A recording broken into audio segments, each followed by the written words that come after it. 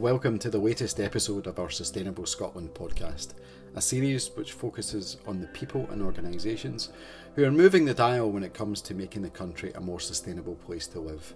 My name is Stephen Emerson, and today I'm joined by Gordon Reid, who holds a job title at Scottish Water of General Manager Zero Emissions, and David Ray, who is the Executive Director at the Edinburgh Climate Change Institute at the University of Edinburgh.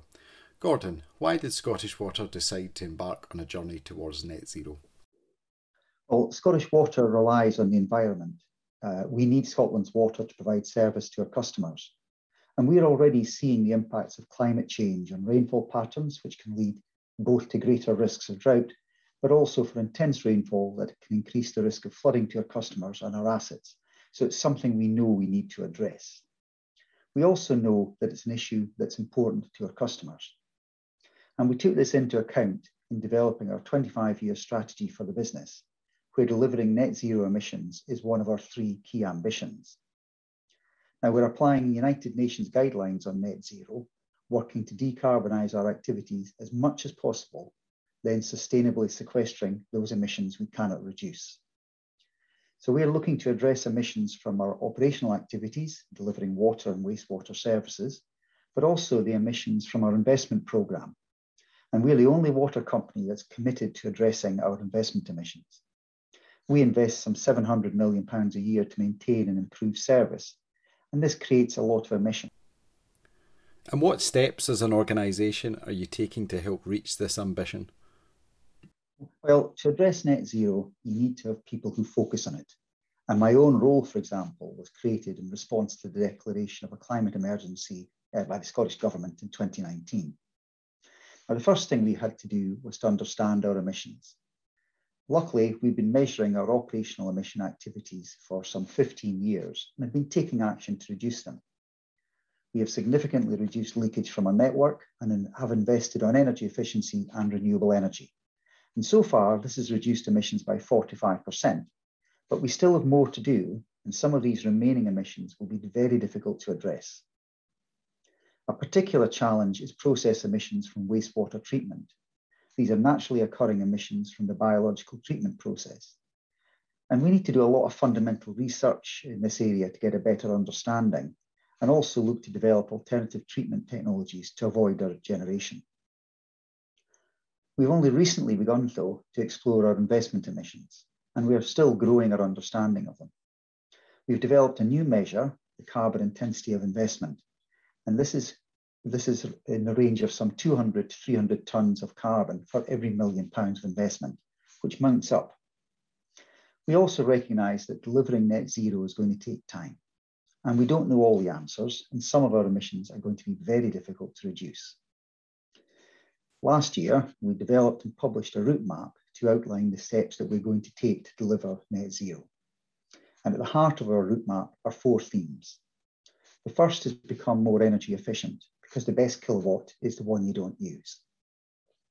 We also are looking to use lower carbon energy products across our activities, not just in delivering water and wastewater to customers, but also how we heat our offices and fuel our fleet.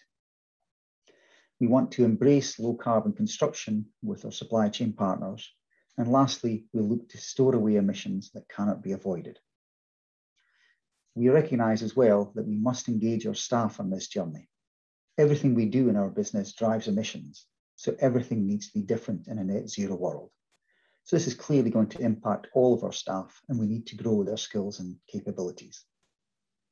To help us develop the route map, we established our expert panel, which David is a member of, to give us guidance and to challenge our thinking, and it's been really useful to get external perspectives. The expert panel gave us guidance and challenged our thinking. We invited a number of academics from a range of subjects, from carbon capture to process engineering, as well as representatives from other utilities and other parts of the public sector. And they've challenged us to look more at innovation, which will have a key role in delivering net zero, and also how we grow the skills of our staff and our supply chain staff. David, how's it been for you being a panel member? It's been great being a panel member, and I guess the diversity you've got is really impressive. And one of the So I have a vested interest in it because all of our organisations are trying to do the same thing as Scottish Water. So learning about what you're doing. So my university, has similar challenges, and so you're setting the benchmark and exploring a lot of the same kind of challenges that everyone's got to face in terms of reaching net zero. So yeah, it's really good, just the openness that all of your team have in terms of taking our advice, reflecting on it, bringing the context of where Scottish Water works right across Scotland. It's a joy. Gordon, how is Scottish Water reducing its investment emissions? Our investment emissions come from three areas: the emissions associated with raw material extraction, the emissions associated with the manufacturing process, making concrete, making steel and pipes and pumps, etc., and all the emissions associated with construction activities on site and bringing the materials to site. Now, to address this, we're tackling it in three ways. First of all, we're going to be selecting low emission options, and in our designs, we'll be looking to design for net zero. We're also looking to procure low and zero emission construction materials and deploy low or zero emission construction techniques and how we build things on the site. Now, some of these materials and techniques, such as off-site manufacture, are already available, and we're looking to use them more widely. Some, however, are still in development, and we recognise that we're going to have to pilot these new materials as they become available to test them for suitability. And we're doing this already. Just this year in Glasgow, we've been trialling some low-emission concrete that reduces emissions by some 80%. And that was the first time this material has been used in Scotland. We've also been trialling some electric mini excavators for street works. They work well and are a lot quieter, so have less impact on customers. Gordon, how are you impacting on your supply chain and helping to influence a change in behaviour? Well, we recognise that we can't address investment emissions alone. We have to work with our supply chain partners to do that. And they've responded really well to our ask to work with us to reduce investment emissions. A plus for both of us is that reducing emissions can also often reduce the costs of a project. But I'll be the first to say that it does mean a lot of change for them and a need for new skills for their workforce. And to help this, we've established our Carbon Academy, which is going to act as a learning hub and an area where companies can share best practice. And we've had some really good examples brought to the table by some of our supply chain partners, which others are now picking up and deploying across projects across the country. And we're also building zero emissions into our procurement work. We're asking all of our suppliers to understand their emissions and then to work with us to see how we can reduce them over time. And David, why is focusing on the supply chain so important? Yeah, the supply chain's it's crucial. And obviously Scottish Water, Scotland cannot solve climate change by themselves. It's a global effort, and for all of our institutions, businesses, we have often quite long supply chains. There's a real opportunity there to, just as Gordon was describing, work with that supply chain to help them become low carbon and approach net zero and make that resilient as well. But there's also the real risk that if we just focus on, say, Scotland, that what happens is our emissions are offshored, and what the atmosphere sees is no benefit actually in terms of tackling climate change. So it's crucial in terms of that that kind of net effect globally to work with the supply chains. The other key facet of it is knowledge exchange. So actually, what Scottish Water are doing is tackling some really big challenges and learning things which everyone needs to know. So sharing that good practice, working with the supply chains about the realities on the ground, whether it's within Scotland, the UK or overseas, that's how we're going to do this in terms of meeting the Paris climate goals, reaching net zero. So it's fundamental, not just to Scottish Water, like I say, but the whole nation, that we look outside of our borders as well as within them. And David, how is Scottish Water encouraging its customers to use less water? One of the simplest ways to reduce emissions from the water service is to put less water into supply, which means using less water. And we recognise that we need to do more work to reduce leakage from our network.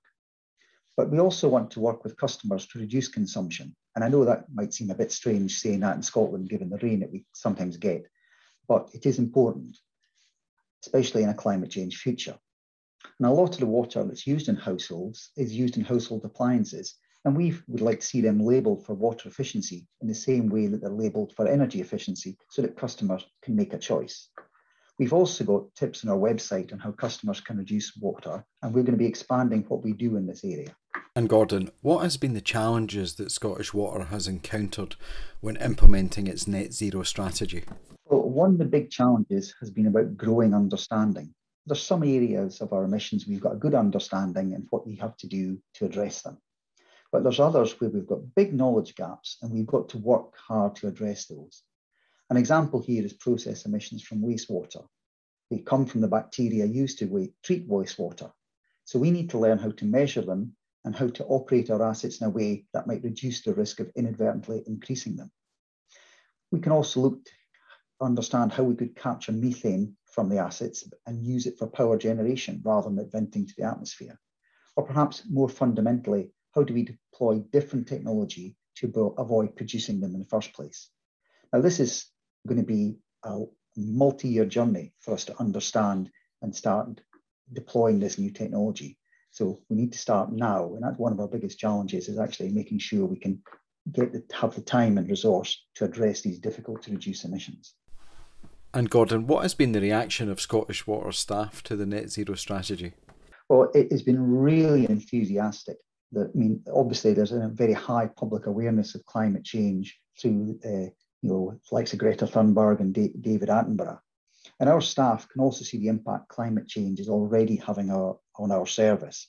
And they're really wanting to get engaged in this. Whenever we discuss the topic internally, we get a great deal of response, and we're looking to build on this to help us deliver our net zero roadmap. Scottish Water is one of the country's biggest landowners, but how is it using this land to help the country reduce its emissions? This is a really interesting area. We own a lot of land across Scotland, some 22,500 hectares. It's all leased out to either Forest and Land Scotland and to a number of tenant farmers. And our first step is to understand the current levels of carbon capture on our land holdings. And we're doing this working with the James Hutton Institute up in Dundee. And this will then give us a starting point from which to build to increase carbon capture on our land.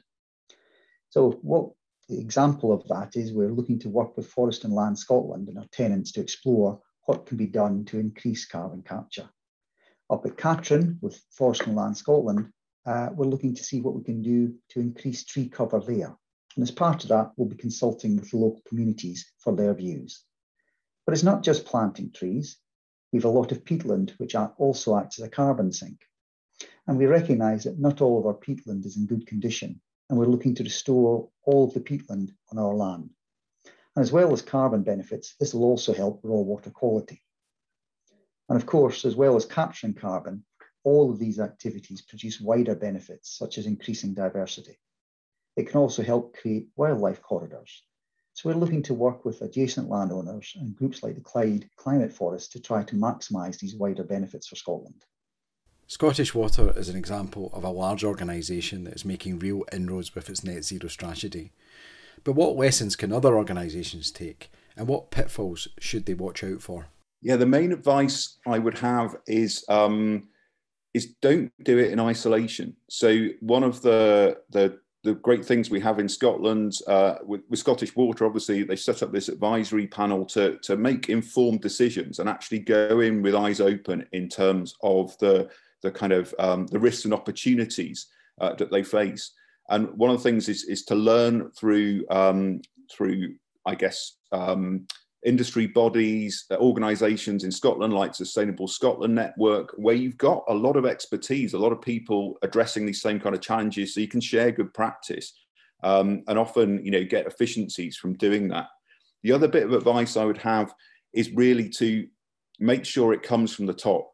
So getting to net zero is going to require every part of our economy to take action. And for any business or institution, it can't just be a kind of sidelined element that you tick off at the end of the financial year. It has to be mainstream throughout everything you do. That needs leadership from the top, and it needs engagement throughout the workforce. So the kind of things that Gordon was talking about in terms of the Carbon Academy. So making sure the capacity is there throughout the workforce in terms of what needs done and how to do it, and also just that supply chain in terms of recruitment and the continual professional development. That all needs to align with the net zero strategy. So it needs to be a whole institution approach rather than just a niche that, like I say, is left to a sustainability manager rather than the chief executive. Thank you for joining us for another episode in our Sustainable Scotland podcast series. Thanks to our guests Gordon, David and Scottish Water for giving us a real insight into how a large organisation is shifting its strategy towards net zero. Please remember to subscribe to this podcast on Anchor FM or wherever you get your podcasts from, and you can let us know what you think of this episode and any others in the series by tweeting me at Stephen_Emerson.